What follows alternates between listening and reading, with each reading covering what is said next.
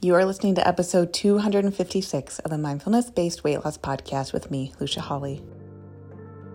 Welcome to the Mindfulness-Based Weight Loss Podcast, the show for women like you who have tried restrictive diet after diet and are ready for simple, thoughtful solutions to help you sustainably lose weight for the last time from a place of abundance and peace.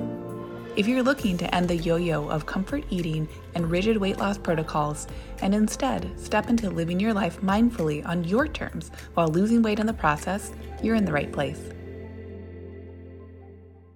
Hello, my beautiful, beautiful party people.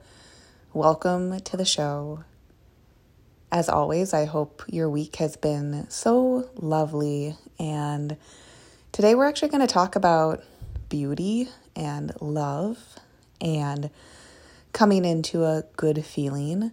That's a term I hear a lot, and almost regardless of the season, it'll apply. Because, it's so common to hypnotize ourselves into a bad feeling. And I don't mean when things are tough. I just mean when things are things and our thoughts make them bad or negative. And sometimes I think people get scared of or worried about personal development, and they get concerned that it's brainwashing yourself or just trying to scrub out any negative life experience with almost like an overbearing amount of positivity. And, those thoughts and concerns come from a place of love in our brains, because our brains are always just trying to keep us safe. So I think we can really honor that, we don't want to take any one thought too seriously. So it's great that we're dubious, perhaps, of new thoughts, but also that's still taking the content of our thoughts, our current thoughts, very, very seriously. Maybe even too seriously. And that's been such a freeing concept for me. And it's one that I want to continue to bring up on this show a lot, because over the years, as I've coached clients, we've used plenty of tools. When I was first starting out, we were tracking macros and calories, and, wasn't wedded to them, but they were really pragmatic. And then I found that over time, a pragmatic tool works if you are emotionally available for it.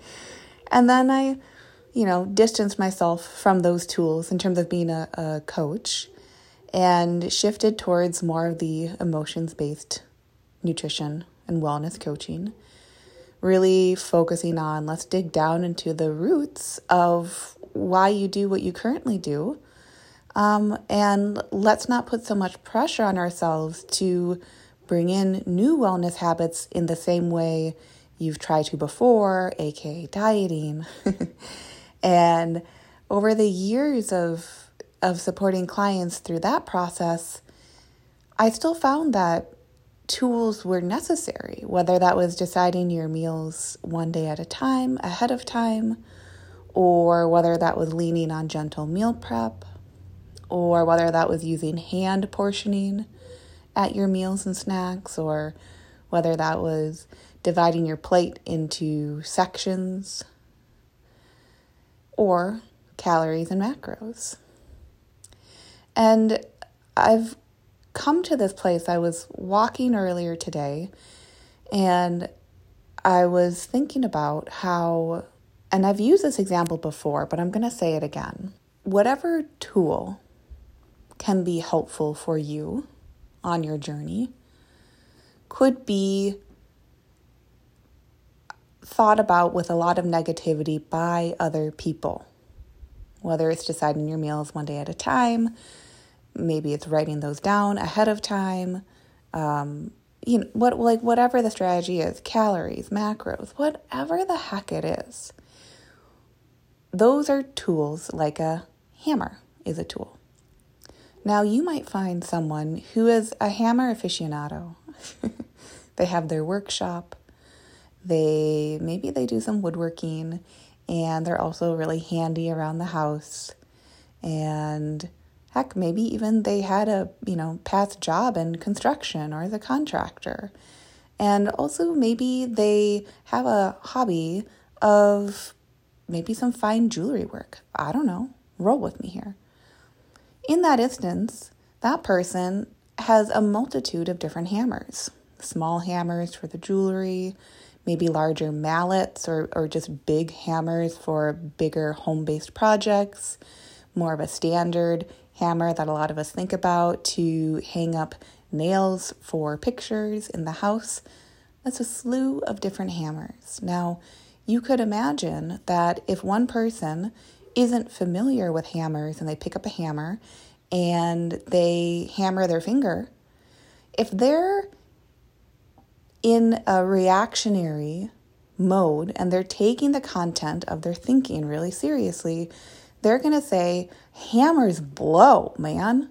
Hammers suck. Yeah, the one time I used a hammer, or the 3 times I used that hammer, I kept hitting my finger and it really hurt. Why would I ever use a hammer? And now that example should sound silly and it should sound a little overdone because I'm trying to make a point with it. But if that person writes off all hammers, then first off, they've written off the small hammer for fine jewelry work. They've written off the mallet for bigger, more industrial jobs and more strength. And they've written off out of not a beautiful feeling. Because also, you could do any of those jobs probably with other tools as well. Not having a hammer won't hinder you from building a house. It sure might make it easier, but have people built houses and homes without hammers throughout the entirety of human existence? Yeah, for sure. Have people made jewelry without hammers? Yes, definitely. So with this example, I want you to see that when we get very granular and we feel like the content of our thinking is super serious, we shut ourselves off from being in a good feeling. And it's that good feeling that, first off, is innate to all of us. Don't personalize it. If you're like, well, I never feel good, life is really hard. Yeah, life can be hard and you can feel beautiful. Plenty of people do that. Both and.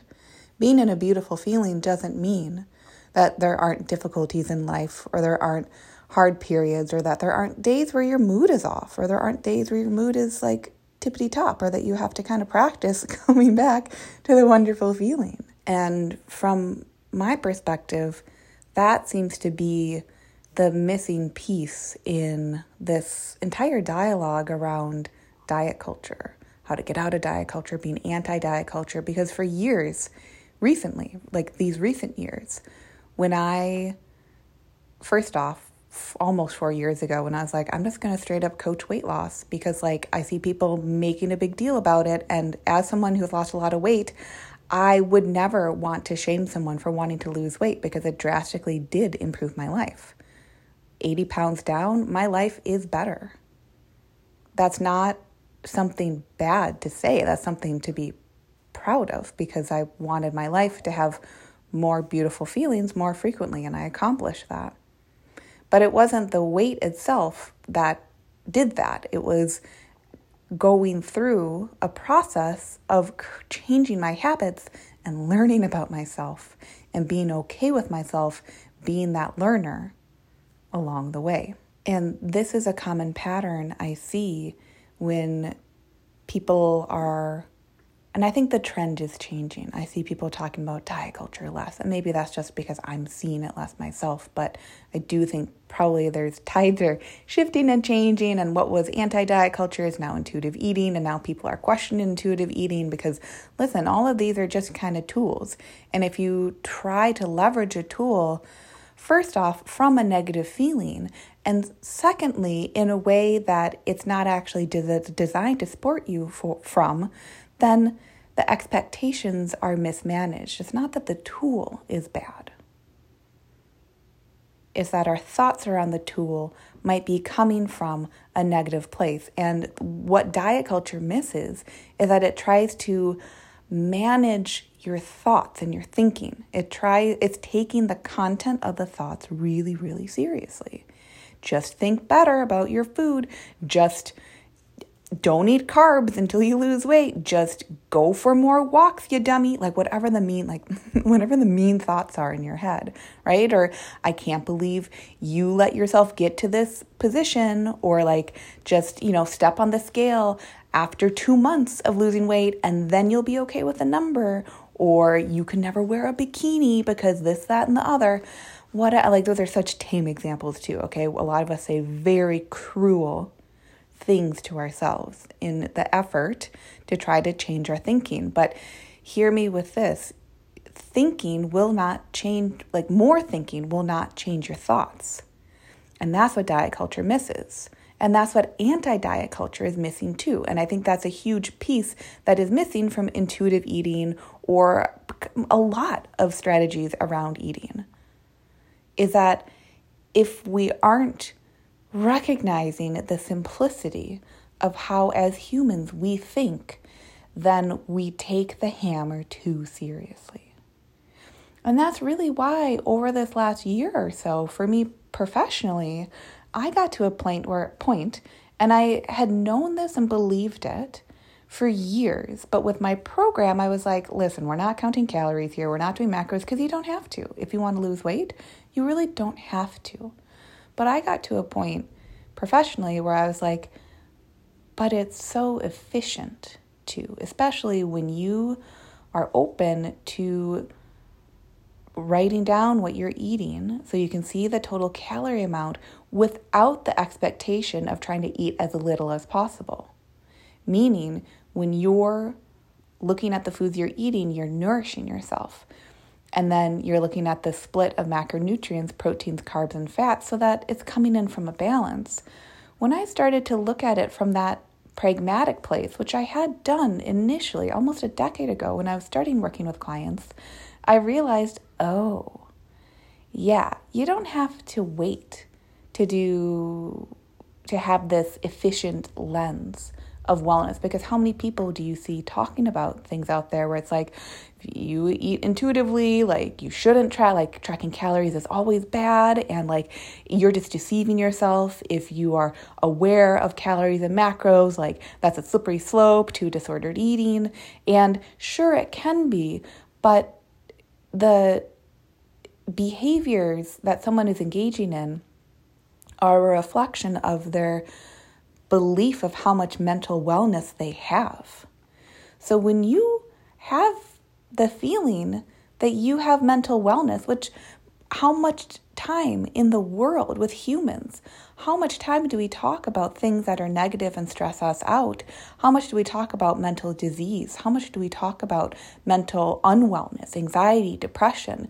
There is a huge cultural focus, and I kind of think hypnosis, right? Because you just want to fit in with everybody else.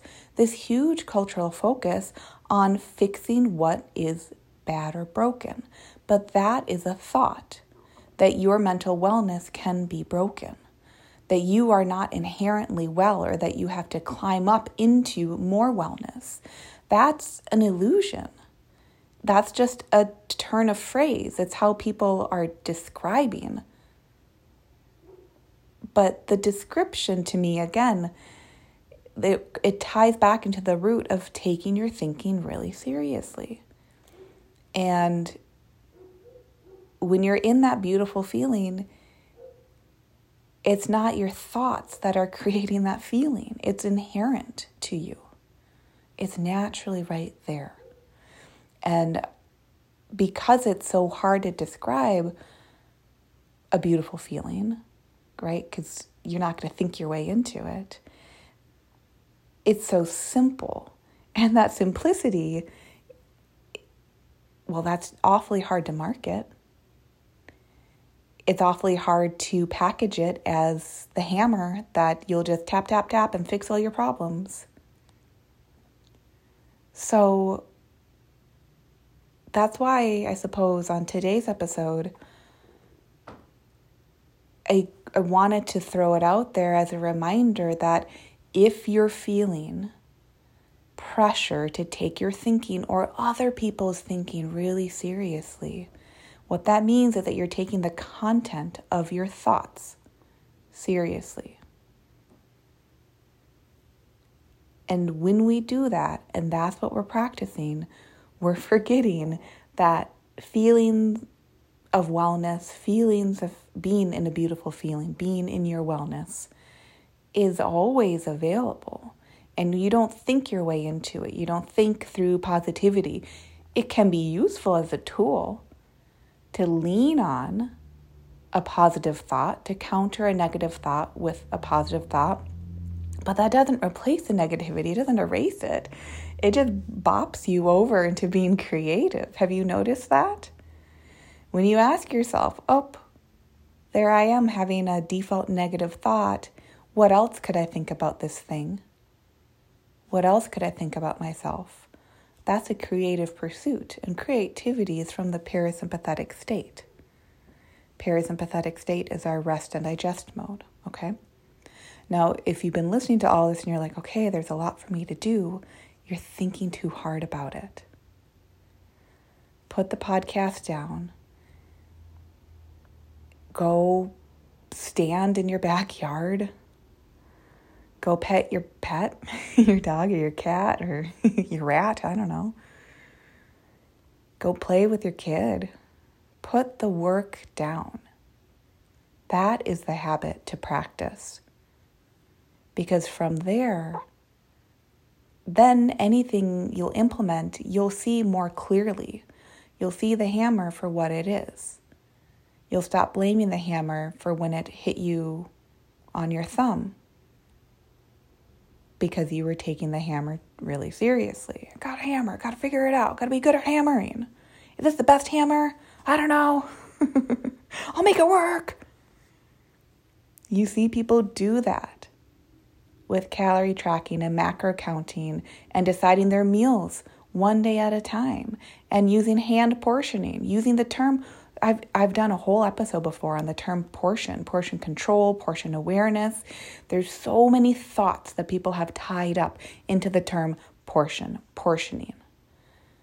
So many thoughts people have tied up into the scale weight, what one number represents, what another one means. Believe you me, the difference that people make it mean between 200 pounds and 199 pounds, it's comical. And I say that with a lot of love. It's comical because once you realize the difference is just, it's a figment of the content of your thinking, you'll start to see how wonderful this entire human experience actually is. So, historically with this podcast, I would often offer a piece of homework at the end of each episode. And I kind of stepped away from that just naturally. But if you'd like to, have you considered taking yourself less seriously? I would encourage you to. Nothing bad is going to happen. If you think it is, that's another thought. Okay? So thank you so much for being here. Have a lovely, beautiful, wonderful week. And I will see you on next week's episode. Bye. Hey, if you loved today's show, I'd love for you to take a minute and give a rating with a review. If you too are ready for more women to make life choices from loving mindfulness, that means we need more women listening to this message so they know it's available to them and they can do it too. And if you're ready yourself, come coach with me, where we'll work together and you'll learn how to take this process to the next level in your wellness goals, life desires, and beyond. Go to LuciaHawley.com, that's LuciaHawley.com to connect.